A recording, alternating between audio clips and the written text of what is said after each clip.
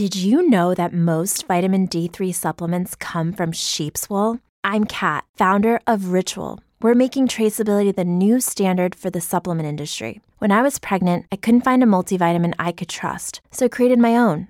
Ours is made traceable, third-party tested, and clean label project certified. Oh, and our vitamin D3, it comes from sustainably harvested lichen from England, not sheep. Trace for yourself with 25% off at ritual.com/podcast. It was definitely not at all what I had expected or what I thought was going to happen.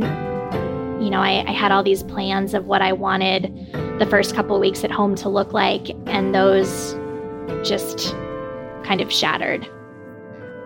Jessica Eckhoff grew up in a very small town, like 900 people small. Lots of corn, lots of soybeans, some cows, and not much else. It was a happy childhood. She had a passion for figure skating and loving parents who drove her to all the Midwest competitions. No one she knew had ever used words like mental health, anxiety, or panic attacks. It just wasn't talked about. And then there was Whitney. Whitney, the most popular girl in high school, whom Jessica had known her entire life. They had playdates together. They played softball together. How on earth does someone like Whitney take her own life? She always seemed so happy and upbeat, and she had this, very cool older senior in high school boyfriend, and it just seemed like she had everything going for her. There were no red flags as far as I could tell. And when she died, pretty shortly thereafter, I started having some pretty severe panic attacks, a lot of anxiety, and the panic attacks were really debilitating. It was hard to function. Your heart is racing, your hands get all clammy, you feel nauseous, you feel dizzy, you feel like chest pains, difficulty breathing, shakiness, they were really all-encompassing. Jessica was able to find a therapist and get the support she needed to deal with the panic and anxiety. It never completely resolved, but over the next decade, she was able to manage her symptoms using medication and therapy. And she was doing great. She finished law school, got married, and gave birth to a healthy baby boy.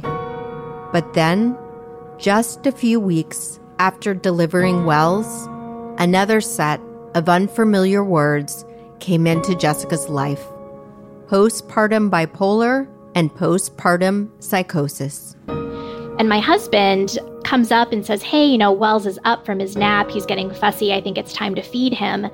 And at the time, I was breastfeeding.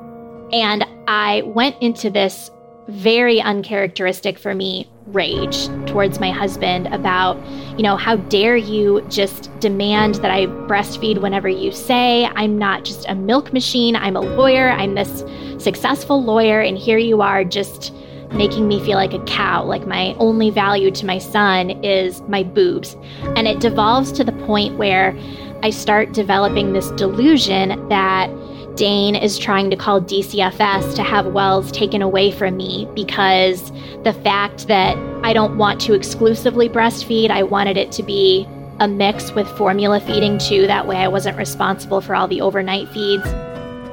Today on the show, we're having an open and honest conversation about this rare but serious condition, one that is commonly misdiagnosed in new mothers, and if left untreated, can have devastating consequences. I'm Kimmy Culp, and this is All the Wiser, a show about hope and possibility on the other side of pain. My name is Jessica Eckhoff, and I am a trademark and advertising attorney. I live in Chicago, and I am married to my college sweetheart, Dane. Been together for a long time, and we have a son, Wells, who will be 2 in February. By the time Jessica and her husband, Dane, decided to start a family, they were ready. They had been married for 9 wonderful years, filled with dinners out, concerts, spending time with friends, improv classes, and travel. They also checked off the practical items to prepare for starting a family. They built up their 401ks, moved up in their careers, and saved for a down payment on a home. But most of all, they solidified their bond with each other. And the strength of their marriage allowed Jessica to dream about what it would be like to bring a child into their life.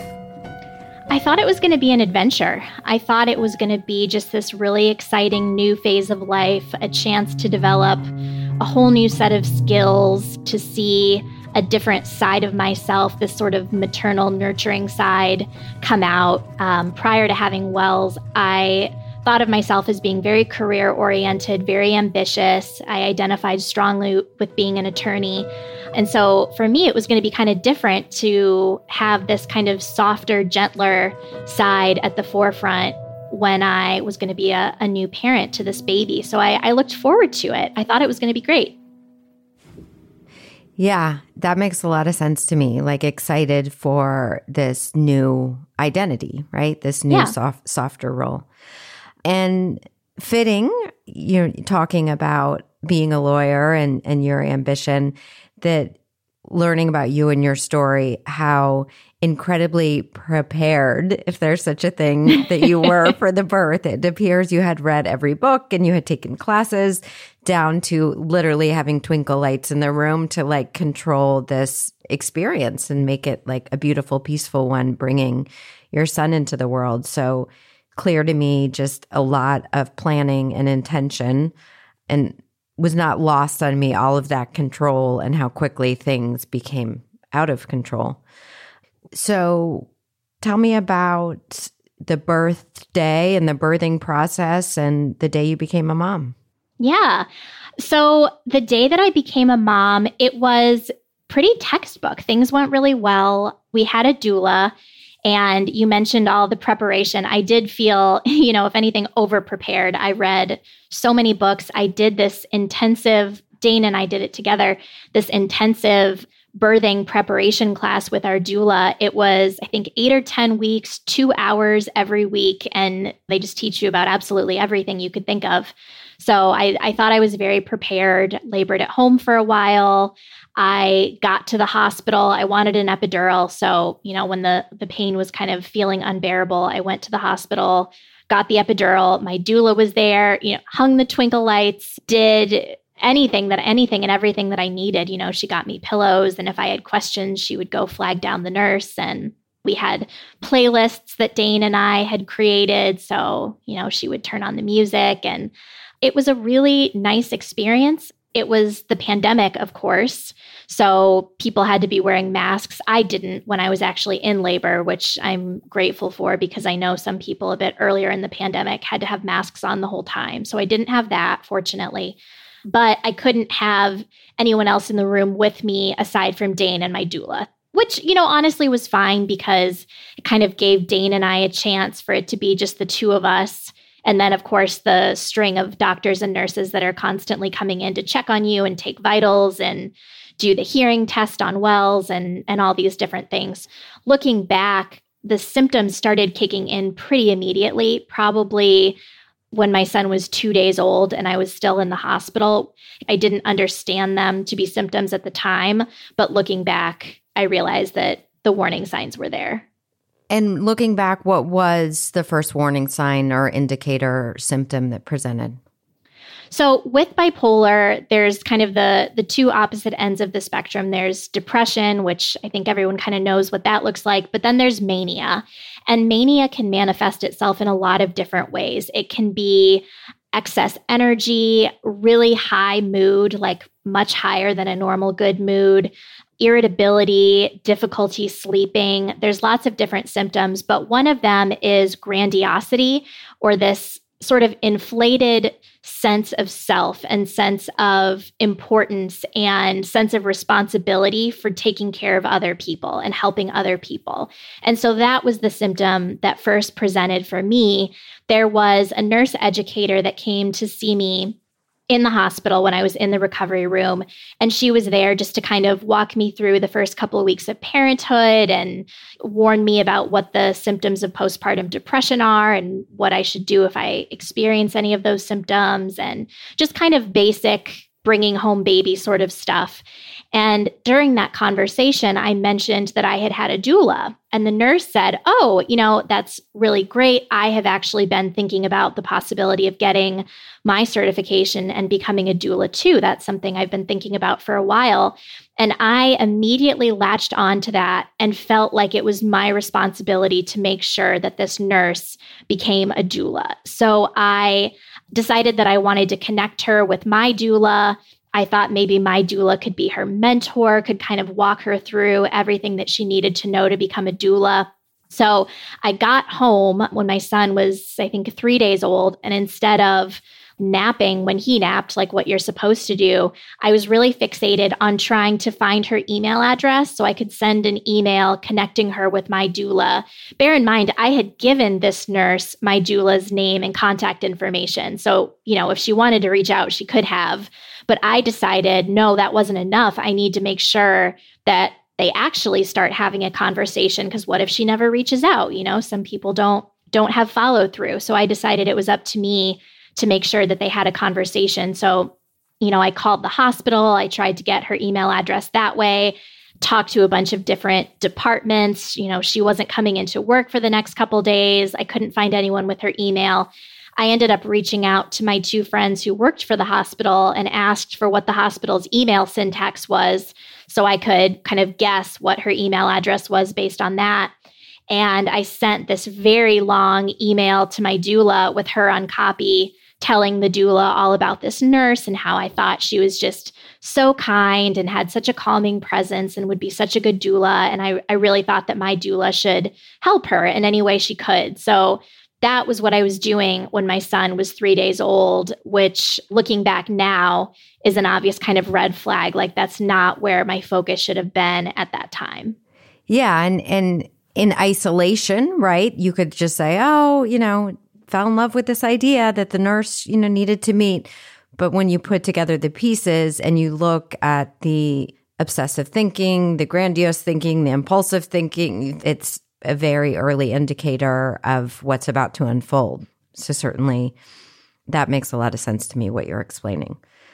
So I know things unfold pretty quickly, and there's periods of rage so intense that you pass out. Eventually, you feel God communicating through. So things escalate pretty quick through this sort of manic, obsessive fixation on a thing, taking you away from this precious time inherently. I imagine your body and soul wanted with your baby. So that's clear to me what's happening there. But when do things start to intensify with the rage? Because pretty quickly you would end up in the hospital. I did. So things did devolve really quickly. So when my son was 4 days old, my husband had been sanitizing his pacifiers. We had read in one of our many baby books that you're supposed to boil pacifiers for infants just to make sure that they're completely sterile. So he was doing that, had somehow gotten distracted and wandered away, and all of a sudden the smoke detector goes off and the pacifiers are burning. So we are panicking about these, you can smell the burning plastic, there's plastic fumes. So I'm like racing my son downstairs to get him away from the fumes, and my husband is rushing the pacifiers outside and like dumping them out on the ground. And so we're downstairs, and we decided that we're just going to stay down there for a couple hours, and opened all the windows upstairs, and we're kind of waiting for the fumes to dissipate. So after a couple hours, I went back upstairs to kind of check and see how things were going. I ended up getting distracted because at this point I was already having a lot of trouble concentrating and focusing, which I just attributed to being a new mom. But I was extremely scattered, and I was like leaving myself Post-its everywhere. So I was upstairs and I was, trying to knock out some tasks, and I'm sure writing myself Post-it notes. And my husband comes up and says, "Hey, Wells is up from his nap. He's getting fussy. I think it's time to feed him." And at the time, I was breastfeeding. And I went into this very uncharacteristic for me rage towards my husband about, how dare you just demand that I breastfeed whenever you say? I'm not just a milk machine. I'm a lawyer. I'm this successful lawyer. And here you are just making me feel like a cow. Like my only value to my son is my boobs. And like, how dare you speak to me like that? And my husband is just shocked because we don't have that kind of relationship. I'm not sure I've ever truly yelled at him or him to me. It's just not how we communicate with each other. And I'm not a yeller as a general matter. So this was super just out of character. And the rage just continued with me starting to rant about President Trump. And we live in this era where men think they can just trample all over women. And now my husband is being one of those men. And I'm just sort of like stalking him through the house, screaming at him. And he just has no idea what's going on. And it devolves to the point where I start developing this delusion that Dane is trying to call DCFS to have Wells taken away from me because the fact that I don't want to exclusively breastfeed, I wanted it to be a mix with formula feeding too. That way I wasn't responsible for all the overnight feeds. I thought that Dane was interpreting that as me being incompetent as a mom, and he was trying to call DCFS. So there were some time in between where I did have some lucidity, and he asked me to call my parents and have them come. So I did that. And by the time my parents got there, I was just in a full break with reality. The psychosis had set in, and I was convinced that when I heard this knock on the door that it was DCFS coming to get Wells. But in reality, it was my parents. And when my mom came in, I had thrown myself to the ground and I was hiding my face with a pillow because I thought the DCFS agents were trying to look in the windows at me. And that all happened when my son was 4 days old. Wow. I mean, it's just heartbreaking. I'm so sorry that all of you had to go through this, but this time where I imagine, of course, right, the desire is for this sweet, tender nesting at home. I know it was like a cold winter. There was this huge snowstorm. And instead, you guys are in a full mental health crisis with a 4-year-old baby in the house. Yeah, it was definitely not at all what I had expected or what I thought was going to happen. I had all these plans of what I wanted the first couple of weeks at home to look like, and those just kind of shattered. And did you just feel, I would imagine, very out of touch with, this sounds like a ridiculous question asking it, but out of touch with reality and yourself?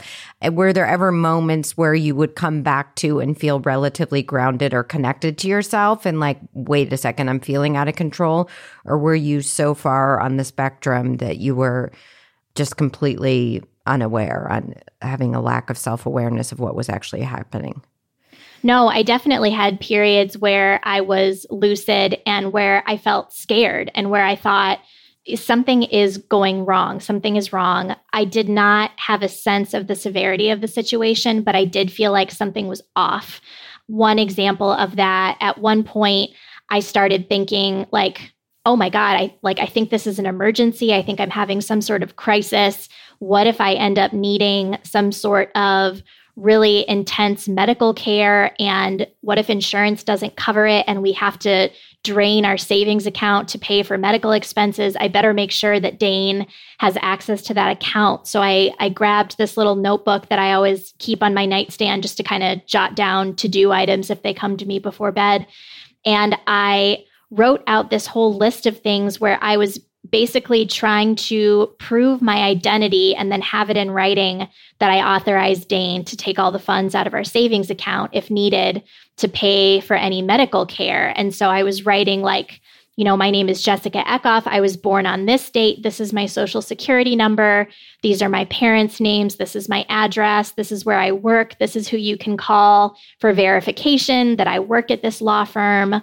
Here's the date I got married, like all these things to prove myself. And then I included my signature and then said, here are places around the house that you can look to find my signature and prove that it matches with what I'm saying here. Here it is, me saying in writing that I authorized removal of all the funds from our savings account. And, now it's in writing in case this is like some sort of a crisis. So there were definitely times where I did know that something was wrong. Yeah. And at one point, Dane actually locked him and Wells in a room, right? Is that right? Yeah, I think that happened a couple times. It happened on the day that Wells was 4 days old and I was going into this rage with Dane. He locked himself and Wells into our guest room downstairs at that point because I was just so angry. And I think Dane just didn't know what I was capable of and was scared for himself and for Wells. So your parents arrive at the house. What happens next? So right away, it's kind of the day after my parents get there, my mom was able to convince me to just get a little bit of sleep. So I think I slept for at least a few hours. I woke up and was feeling pretty lucid. And Dane said, something is going on, like, we need to get you help. And I said, like, yeah, I agree. Something does seem a little bit off. At that time, I remembered sort of raising my voice at Dane, but I did not remember what I said, and I definitely didn't remember the severity of it. So he had done some research, and a friend of ours who is a social worker had told him about this intensive outpatient therapy program for pregnant and postpartum women that's in Chicago in the suburbs. And he told me that he thought that I needed to join that program, and he had scheduled an intake interview for me. And I remember saying to him, like, an intensive program, that kind of seems like overkill. Like, I think I probably just, need to start seeing a therapist again. I don't think I need some intensive program. But he seemed so stressed and so anxious, and I didn't want him to feel so stressed. And so I said, okay, fine. If it's going to make you feel better, like, fine, I'll go to this interview. And if they think I'm eligible for this program, I'll do it. So you go to the interview? I do go to the interview.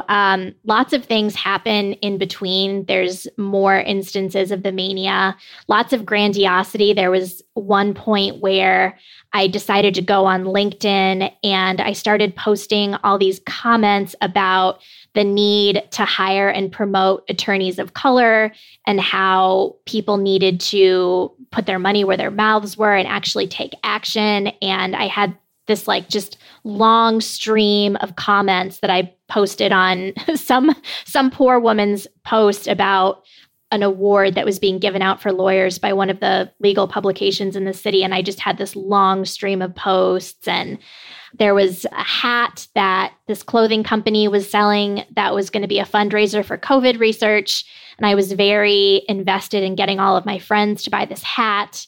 So lots of things like that were happening. I developed a stutter. I was having a lot of trouble thinking clearly. My thoughts were just super scattered. I would start a sentence and then just completely lose my train of thought and have to start over. It was really frustrating. So all these things happened in the days in between when my husband made the appointment and when I was able to actually get in and do the intake interview. I did make it to the interview, and one of the other symptoms of mania or of psychosis is paranoia. And I had a lot of paranoia during this intake interview. There were some very basic medical intake forms that I had to fill out. And I was convinced that these forms were trying to trick me, and they were trying to make me admit that I was an incompetent mother and that they were going to use the forms as evidence for DCFS to take Wells away from me. So I spent something like 2 hours filling out these very basic intake forms. And I had all these, disclaimers and asterisks. And if I thought the question wasn't clear, I would write down alternative answers and say, like, to the extent that the question means this, then here's my answer. And I have pictures of those forms because I took a picture of all the forms when I finished them because I was worried that the hospital might try to alter my answers, and then that would be evidence that was used against me. And I remember when the nurse or the intake coordinator actually did the interview with me, I remember thinking like, okay, I really need to toe the line here. I need to make it clear that what I'm experiencing is significant enough that they'll let me into the program because I know that'll make Dane feel better. But I also don't want them to think that I'm quote unquote crazy because then they're going to take my son away. So I need to really toe that line in the interview. And I remember thinking that I had done a really good job of answering the questions.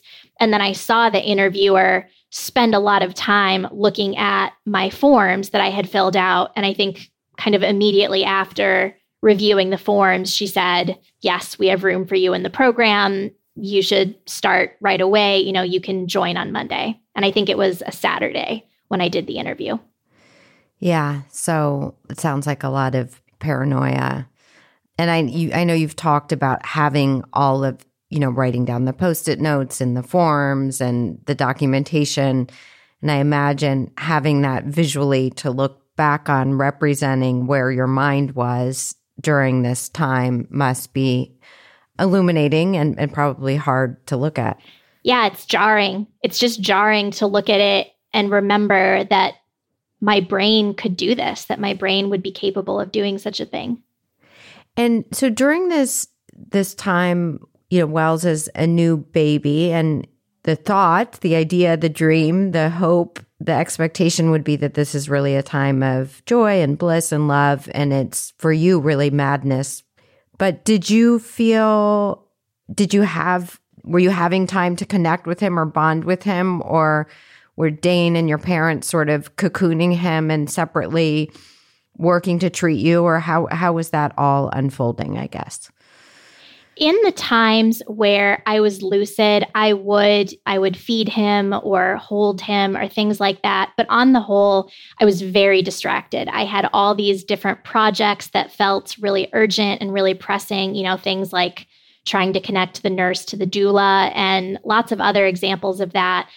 For example, there was this episode of The Bachelor that I watched, and I felt like one of the contestants had been put in this really exploitative situation, and I felt like ABC had mistreated her and that, I needed to stand up for her. And so I had outlined this extensive letter to them telling them that I thought they were essentially guilty of assault and abuse and threatening to out them for their abuses if they didn't donate a certain amount of money to this therapy program that I was supposed to be doing.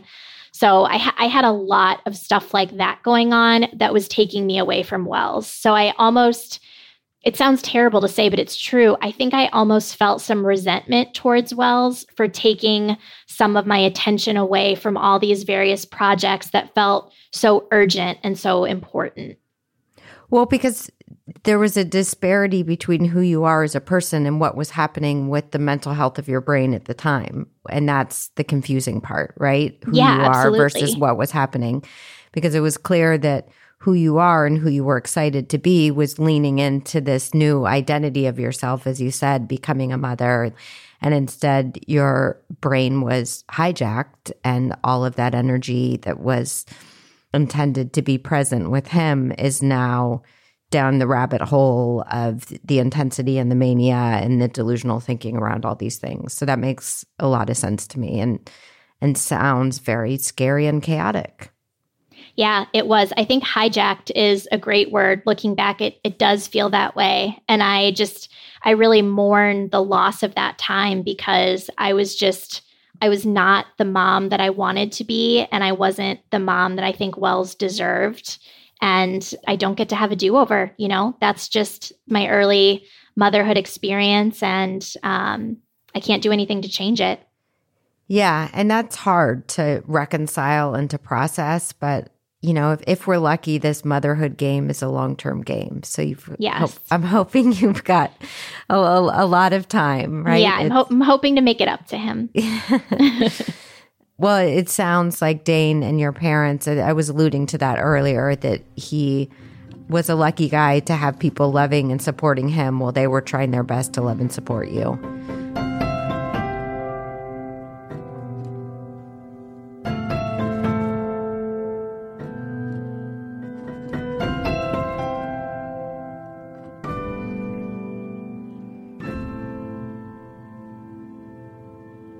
So, a lot of time with postpartum psychosis. And it's actually, don't know that much about it. It's one of the reasons I'm grateful for you to reaching out so I can learn more, because I just think postpartum health in general, mental health, is so critical to talk about. But a lot of times there is tendencies or thinkings around violence. Did you ever feel unsafe for Wells, for yourself, for Dane, or, was there any thinking around violence? I myself never had any thoughts of violence, which I'm really grateful for, because you're right, that is a common symptom of people who experience postpartum psychosis. There are these heartbreaking stories about people who, kill their babies because they think that their babies are Satan or demons or things like that, or who commit suicide, or just all kinds of really, really heartbreaking stories. Fortunately, I didn't have thoughts like that. When we come back, Jessica develops a new delusion and commits herself voluntarily to a psychiatric ward. Back in just a moment. All the Wiser is a one-for-one podcast. For every episode you hear, we donate $2,000 to our guest's favorite charity. Today's episode benefits Postpartum Support International. The mission is to promote awareness, prevention, and treatment of mental health issues related to childbearing worldwide. You can learn more about perinatal mood and anxiety disorders, as well as services and treatment options on their website, postpartum.net. You are not alone, and you are not to blame. Help is available.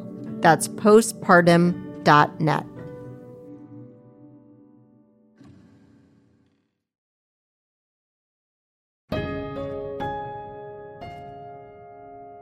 So eventually you would be checked into an inpatient treatment. What led to that inpatient program? Yeah, so that was the night when I started having this delusion that it was Dane who was having the mental health crisis, and I wasn't sure if Wells and I were safe. I ended up locking myself in a closet at like 2 a.m. and calling a friend and begging her to come and pick Wells and I up, because I said, I think Dane is just having a crisis, and I don't know if he's capable of rational thought, and I don't know if we're safe here. So I was actually worried about Dane. And Dane had heard me from the closet calling the friend. And then I also called Dane's dad and told him that I thought Dane was having a mental health crisis and that I just didn't have the bandwidth to deal with it. And I needed him to step up and do something about it. And I was just screaming at him.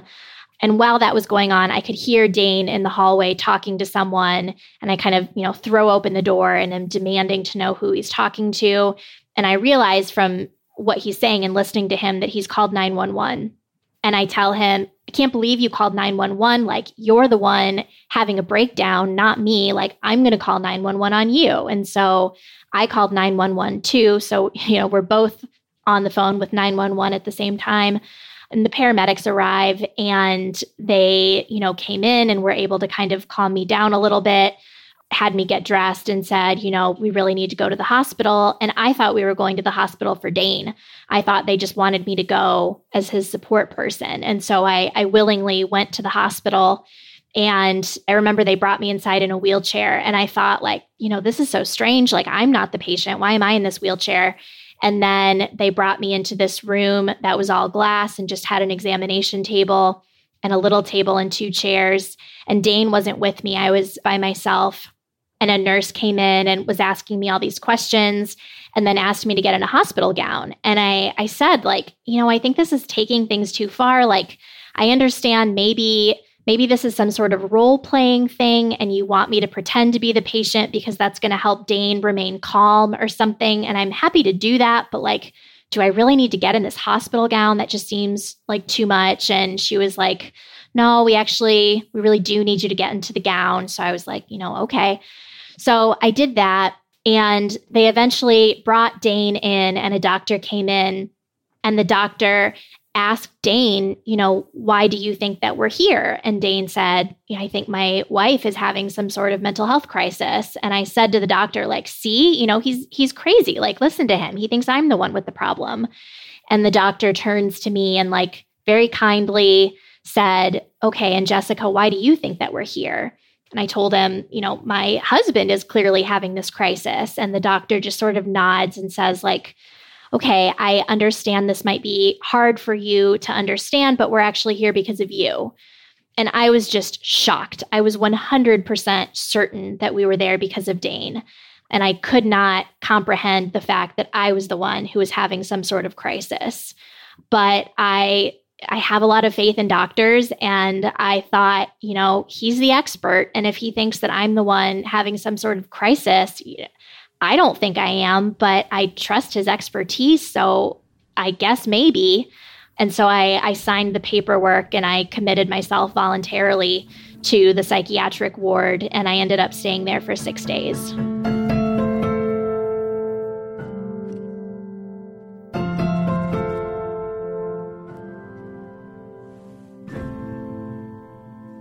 What happens on the psychiatric ward, and at what point do you get a diagnosis, a definitive diagnosis there?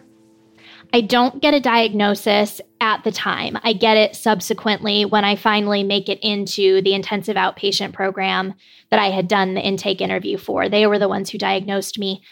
In the hospital, I just remember them telling me that I needed to take medicine to kind of bring me back to my baseline. And I don't remember them getting into a lot of details. Maybe they did, and I just don't remember. But I remember the vast majority. Do you have a lot of memory gaps during this time?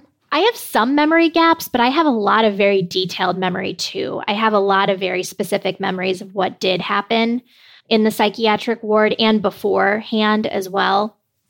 Do you have periods where you're just to think where you thought you would be at that exact time and you're instead in a psychiatric ward? Is that all registering to you? Yes and no. The mania was such at the point that I was almost having fun in the psychiatric ward. I thought I was having this delusion that it was actually an escape room. I really love escape rooms. And so I thought there were clues that I needed to solve to get out of the ward. And I thought for a while that all the other patients were actually actors. And this was some sort of cutting edge experimental therapy program that was created just for me. And everybody there was there. That sounds fun. Yeah. Yeah, right? So, it felt like a game. And like I said, I love an escape room and I love cracking clues. So I was just sort of bopping around, having a great time. I thought there were hidden messages in the menus that they gave us and hidden messages on the TV that played in the day room and in the newspapers. So I was just on the hunt for clues and was just having fun and thought that I was sort of in this place that was designed just for me.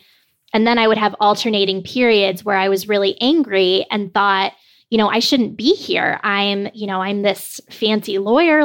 How can I be just locked up in this place against my will? I should be home with my son. So it was kind of alternating feelings about being in the ward. Yeah. And were you able to have visitors? Were Wells and Dane able to see you? No, they were not. Because of the pandemic, no visitors were allowed. So I was totally on my own for the 6 days that I was there. Wow. So complete isolation. Yeah. Yeah. At what point do they decide to release you and why? So I was there for 6 days. The first couple days, I was refusing medicine because I was worried about side effects and I just didn't fully trust that there was anything wrong with me that necessitated medicine. And so I didn't want to take it. I finally consented to the medicine after a couple days. And so my symptoms slowly started to abate. But frankly, I was still pretty manic when I was released. I think they didn't tell me why they determined that I was okay to go home. But I think, they give you antipsychotics, obviously, when you're having this psychotic episode like I was. And so I had taken those medicines for a couple days, along with medicines to help me sleep. So I was actually getting a decent amount of sleep. which I wasn't doing at home. I wasn't sleeping hardly at all, which was just fueling the mania even more. It's kind of a vicious cycle. You're not tired with mania, so you don't sleep, and then it just heightens the manic symptoms. So I think they felt like my symptoms had abated enough that I could at least go home and function there. And I did feel better, but I was definitely still having delusions. Like the day that I was discharged, I was expecting all my friends and family to be there. I thought it was going to be like a party and people were going to have signs and balloons, and it was like a graduation ceremony almost. And I was really surprised when I got downstairs and it was just Dane and Wells and my father-in-law. And I was like, well, where's the party? Like, where's everybody else? You're like, I escaped the escape room and no one is here. Yeah, nobody is proud of me for getting out of the escape room, which is rude because look at all the clues I solved. So, I was definitely still having a lot of delusions, but I think I was functional enough and I hadn't had any more rage episodes. And so I think they decided that I could at least go home, and they knew that I was going to be starting. I think I was discharged on a Sunday and I started the intensive outpatient program the next day. So they knew that I was going to be discharged into a still pretty high level of care. How old is Wells right now? He is going to be 2 in February. So he's 21 months. Okay. So the path to healing after being discharged from the psychiatric ward, when does that begin? And when do you feel somewhat coming back into balance? The path to getting better started right away with this intensive outpatient therapy program that I did. It was a really excellent program. I think there should be so many more of them in the country. They're really rare. I'm very lucky that I live where I do that had a program like this because there's only a handful in the entire country. So the fact that I had access to this was so fortunate. All the therapists in the program are postpartum, pregnancy and postpartum trained therapists. This is what they specialize in, is working with this population. So it was a group therapy program. I was always with like 15 to 18 other women. Because of the pandemic, it was all on Zoom. So I was at home, but we would all be on camera doing therapy together. And it was 4 days a week, 3 hours a day. So a really intensive therapy program with all these different components and skills building around dealing with anxiety and depression and processing time, just all kinds of different things. I ended up being in that program for about 3 months. I was at least hypomanic for the beginning of it. So I was having trouble, I think, kind of internalizing the lessons. So it took me a while to sort of settle in to that. I discharged and then ended up swinging in the opposite direction and having a pretty bad depressive phase. So I went back into the program for an additional month and then discharged. A huge benefit of that program, which was a big help to me, was that you have access to a perinatal psychiatrist twice a week. So they're able to make a lot of alterations to your medication quickly. Whereas if I wasn't in the program, it's hard to get appointments with specialists, especially psychiatrists. So, it could have taken years to go through all the medication changes that I went through in 4 months before we found the right combination that worked for me. But by the time I finally discharged, I would say that I was back to my baseline. It took about 6 months. I would say I did not feel fully myself until Wells was about 6 months old. I think you've painted a really vivid picture of the mania and the delusions. What did the depressive episode look and feel like for you? The depressive episode was really just the polar opposite. I had very low energy. I struggled so much to get out of bed. It felt like a Herculean effort to even physically get myself out of bed in the morning. It was so hard. It would be like 7 o'clock at night and I would be on the couch just unable to get myself up. And I would just lay there for hours before bed. Everything felt overwhelming, even really basic tasks. Like I remember looking at a couple pots and pans in the sink and crying because I felt like, how could I ever summon the energy to wash these pots and pans? Like they're just going to be here forever because I'm never going to be able to do it. and just feeling so sad and also disconnected from Wells, which was really upsetting to me. I just felt like I'm not a good mom. I don't feel connected to him. I don't know how to bond with him. This is not how a mom of a baby is supposed to feel.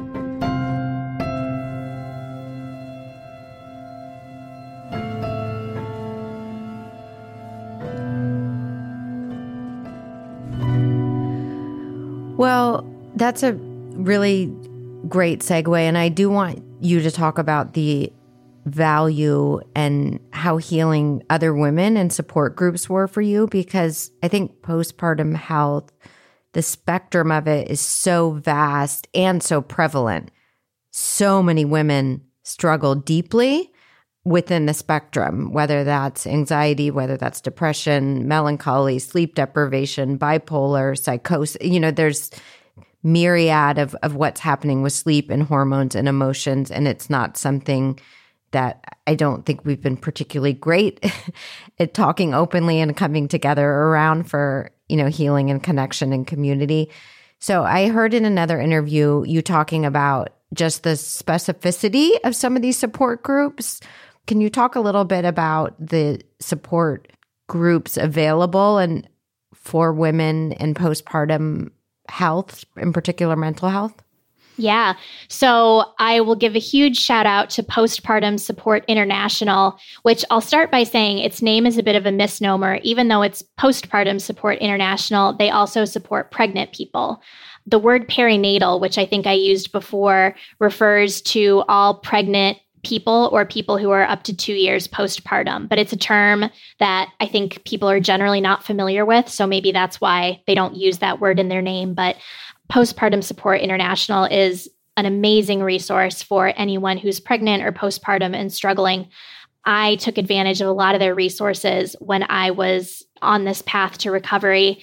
And one of the great resources they have are these highly specialized support groups. I think the numbers are constantly growing, but right now I think they have more than 20 or maybe even 25 types of groups. And the groups are all online. They're all free. There's several different support groups that happen every single day. Most of the groups meet either every week or every other week. There's a group for moms in the military. There's a group for moms whose babies were in the NICU. There's a group for teenage moms. There's a group for infant loss, for infertility. There's a group for bipolar. There's a group for psychosis. So there are so many specialized groups that allow you to experience that sense of solidarity that comes with realizing that you're not alone. The bipolar group is a newer one, so it actually didn't exist at the time that I was kind of going through recovery. So I was just attending the general postpartum mood support group, but there is a bipolar group now, and I'm actually one of the co-facilitators for that group. The structure of all the groups, which I really love, there's 2 co-leaders for every session. One is a person who has lived experience with whatever the category of the group is, and the other is a therapist. So they're able to kind of provide different perspectives, but make it just a really healing, welcoming, understanding space for people who are having a hard time. So I'm a huge advocate of theirs. And what happened to you is rare. It's really rare. Yeah. Really, really rare. So I imagine that being seen and heard by others and knowing that you were not alone. Well, I don't want to put words into your mouth. What did it mean to connect with other people who validated your experience and had been through it as well? It was huge because when I first received my diagnosis, I received it pretty early on when I started the intensive outpatient therapy program.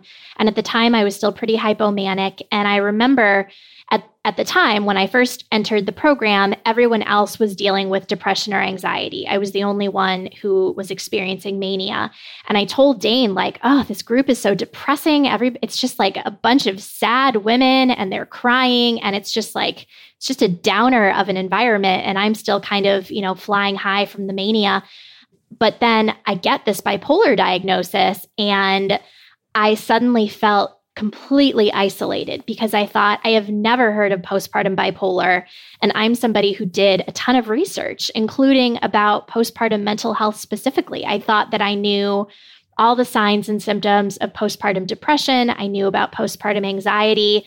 I had a plan in place about who I would reach out to if I experienced either of those things. The only thing that I came across about psychosis basically said, it's super rare. Don't worry about it. It's not going to happen to you. But that is really unhelpful when you become the 1 in 1,000, which is the statistic. It's 1 to 2 people per 1,000 who experience postpartum psychosis. It's really unhelpful when you find yourself being that 1 in 1,000.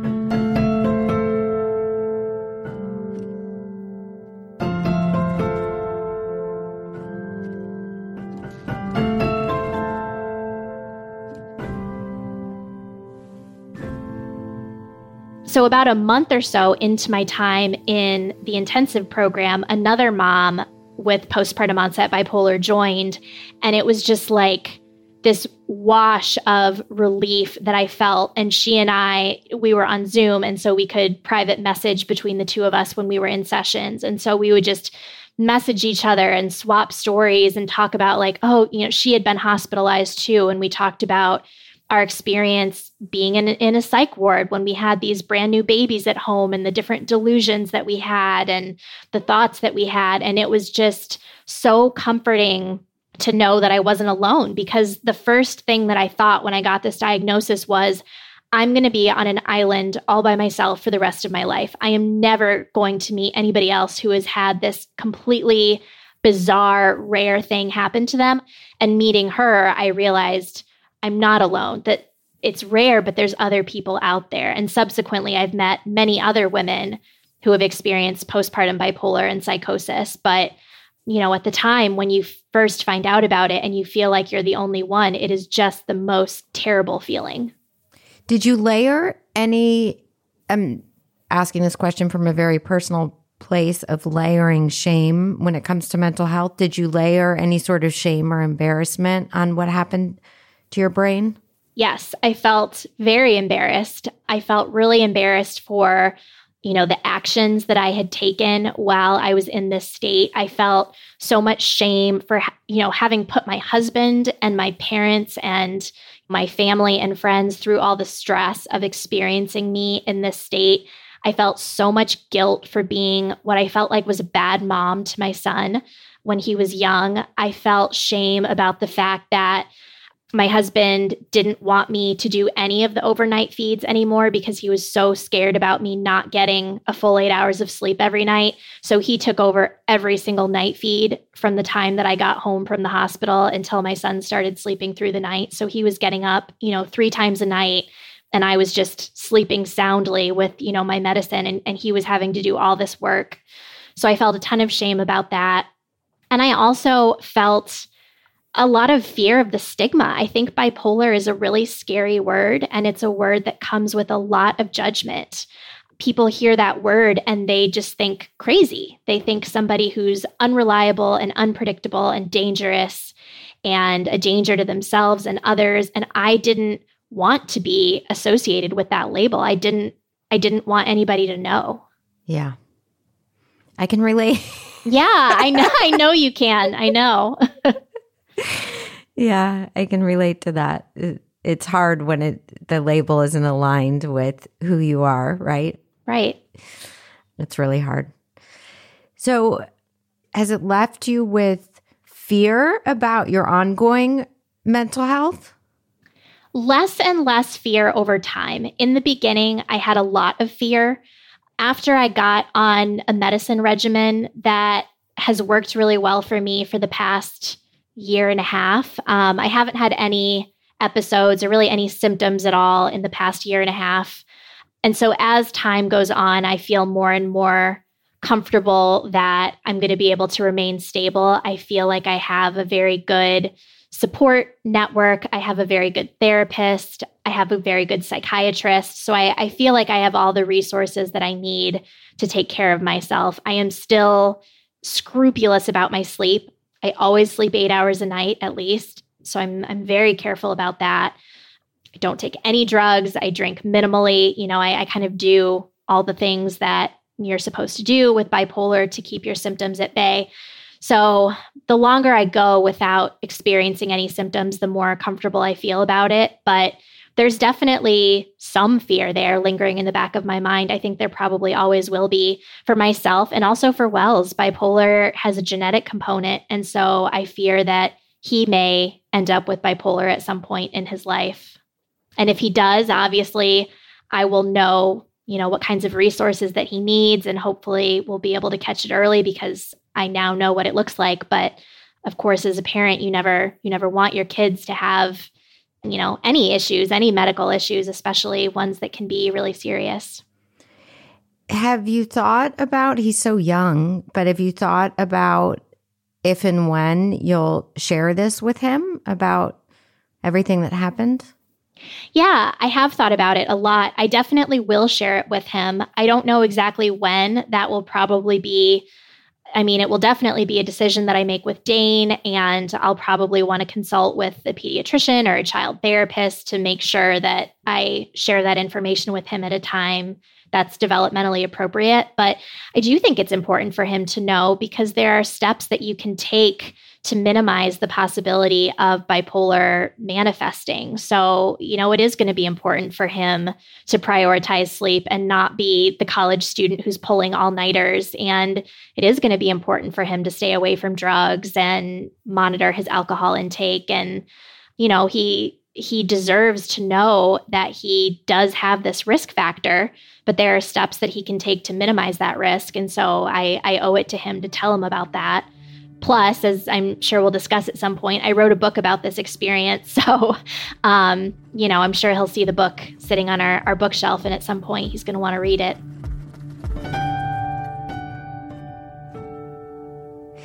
First of all, I just want to acknowledge how important and beautiful and brave that is to be so open and honest with him, and what value and service that will be to him as a young man, regardless of what his mental health looks like in his life, to have that sort of bravery and transparency.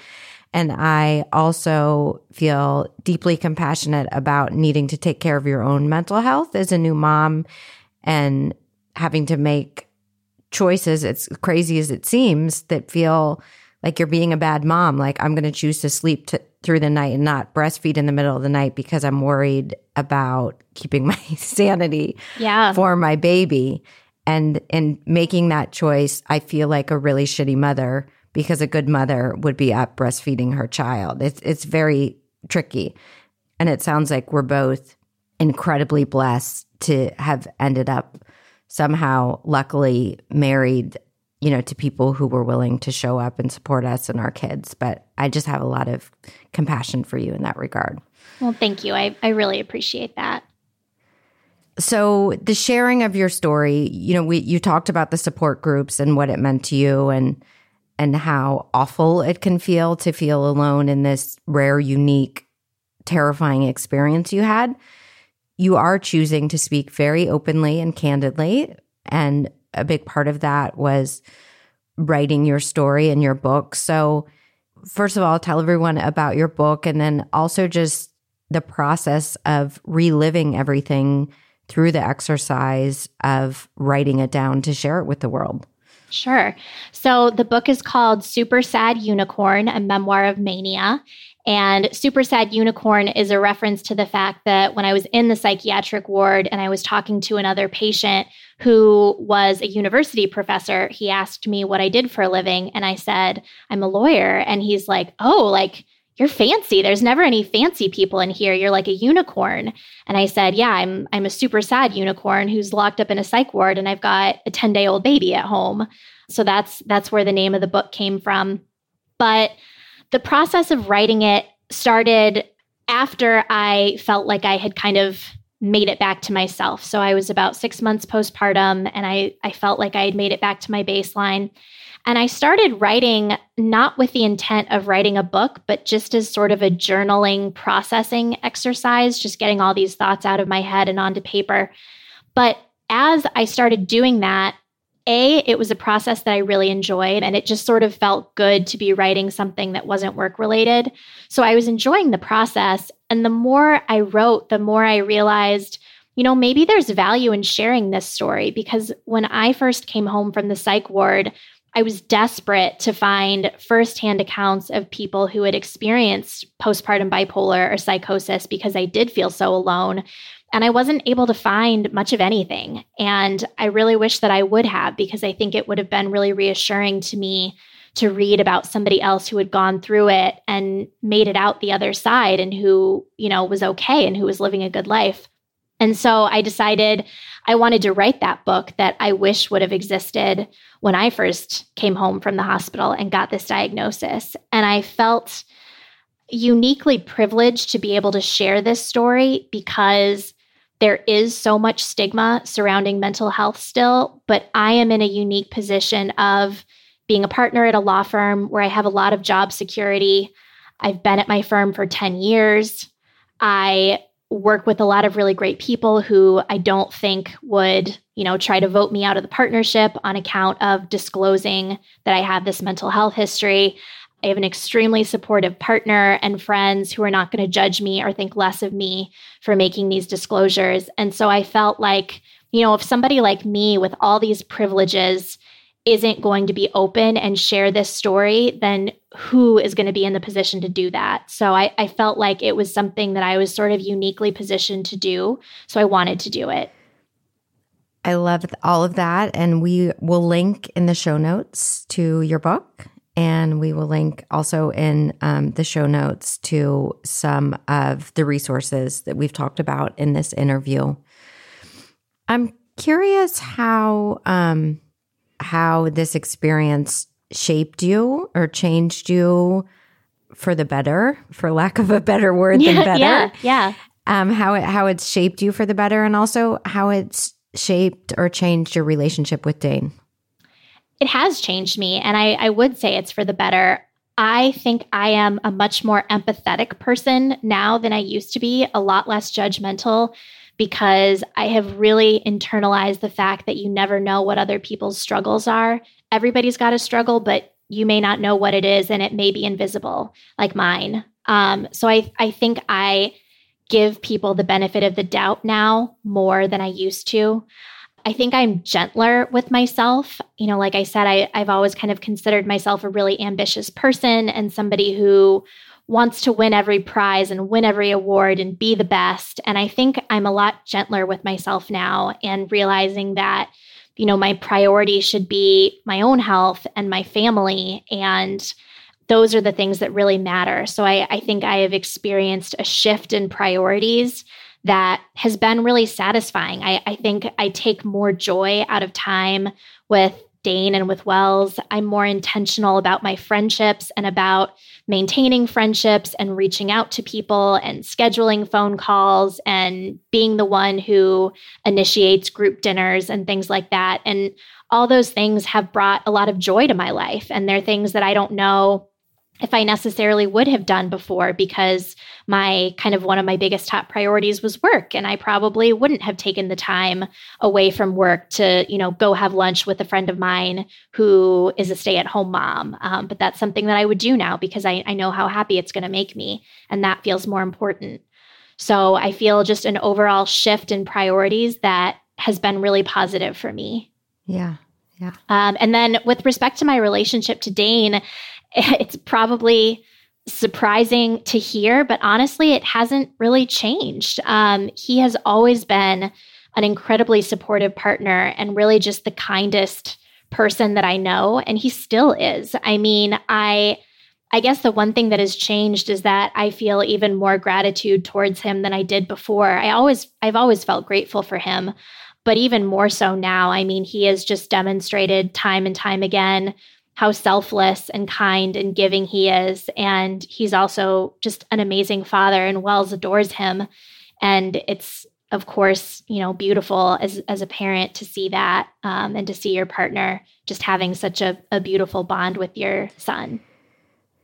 So for people listening today who are hearing your story for the first time, and the many people who will read the words of your book, what is your hope for them? What do you hope people take away from your story and your message? I hope that people take away that even when something really hard happens, and even when you feel like you're the only person that hard thing has happened to, there is hope on the other side. And your recovery may feel impossible, but it's not. It's just that you don't know what it's going to look like. And it's that not knowing that makes it so hard. It's hard to trust that things are going to get better when you can't see exactly what that's going to look like. But I want people to be able to trust that things really can get better, even when they feel so dire. Thank you, Jessica, for sharing all of yourself and your story with us today. And congratulations on the book, which, again, we will link to in the show notes. I'm excited for you to spread this message.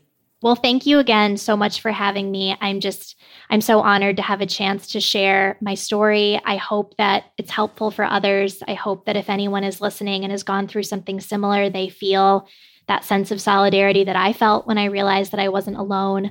And if anyone wants to reach out to me, please feel free. JessicaEckhoff@gmail.com. I'm easy to find. I've got a weird last name. All right. Thank you, Jessica. Thank you for listening. And don't forget to tune in to A Little Wiser next Wednesday. I will be joined by my friend and positive psychology coach, Christy Peterson, to talk about our takeaways from Jessica's story. I have many on this one.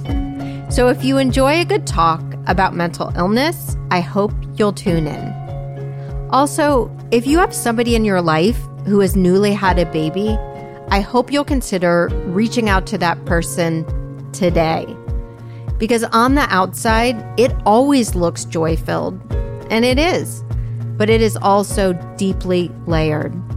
And just knowing there is someone there on the other end of the line who cares goes a long way.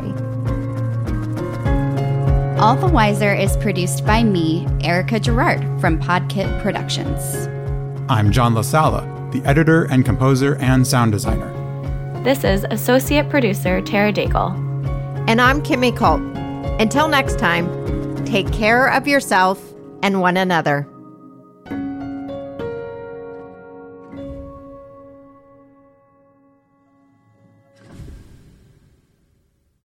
Save big on brunch for mom, all in the Kroger app.